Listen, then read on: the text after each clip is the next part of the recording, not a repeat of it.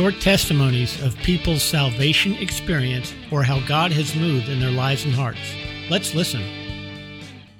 Hello, my name is Natalia Wood. Some years ago, I lived in Russia.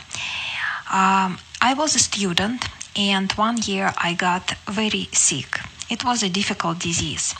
I was baptized, and one American missionary prayed about me. So God helped me to get healthy and stay healthy. Now I live in the United States, and I'm married, and I am a health coach. I like to share my knowledge about how to live healthily, simpler, and more meaningful.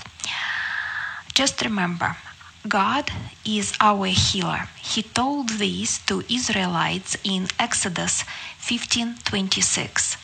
And He also gave us our bodies, and our bodies are His temple.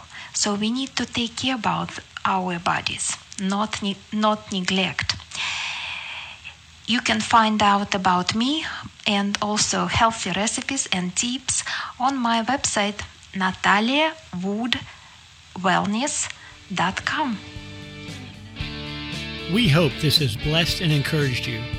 For you overcome by the blood of the Lamb and the word of your testimony. So, what's your story?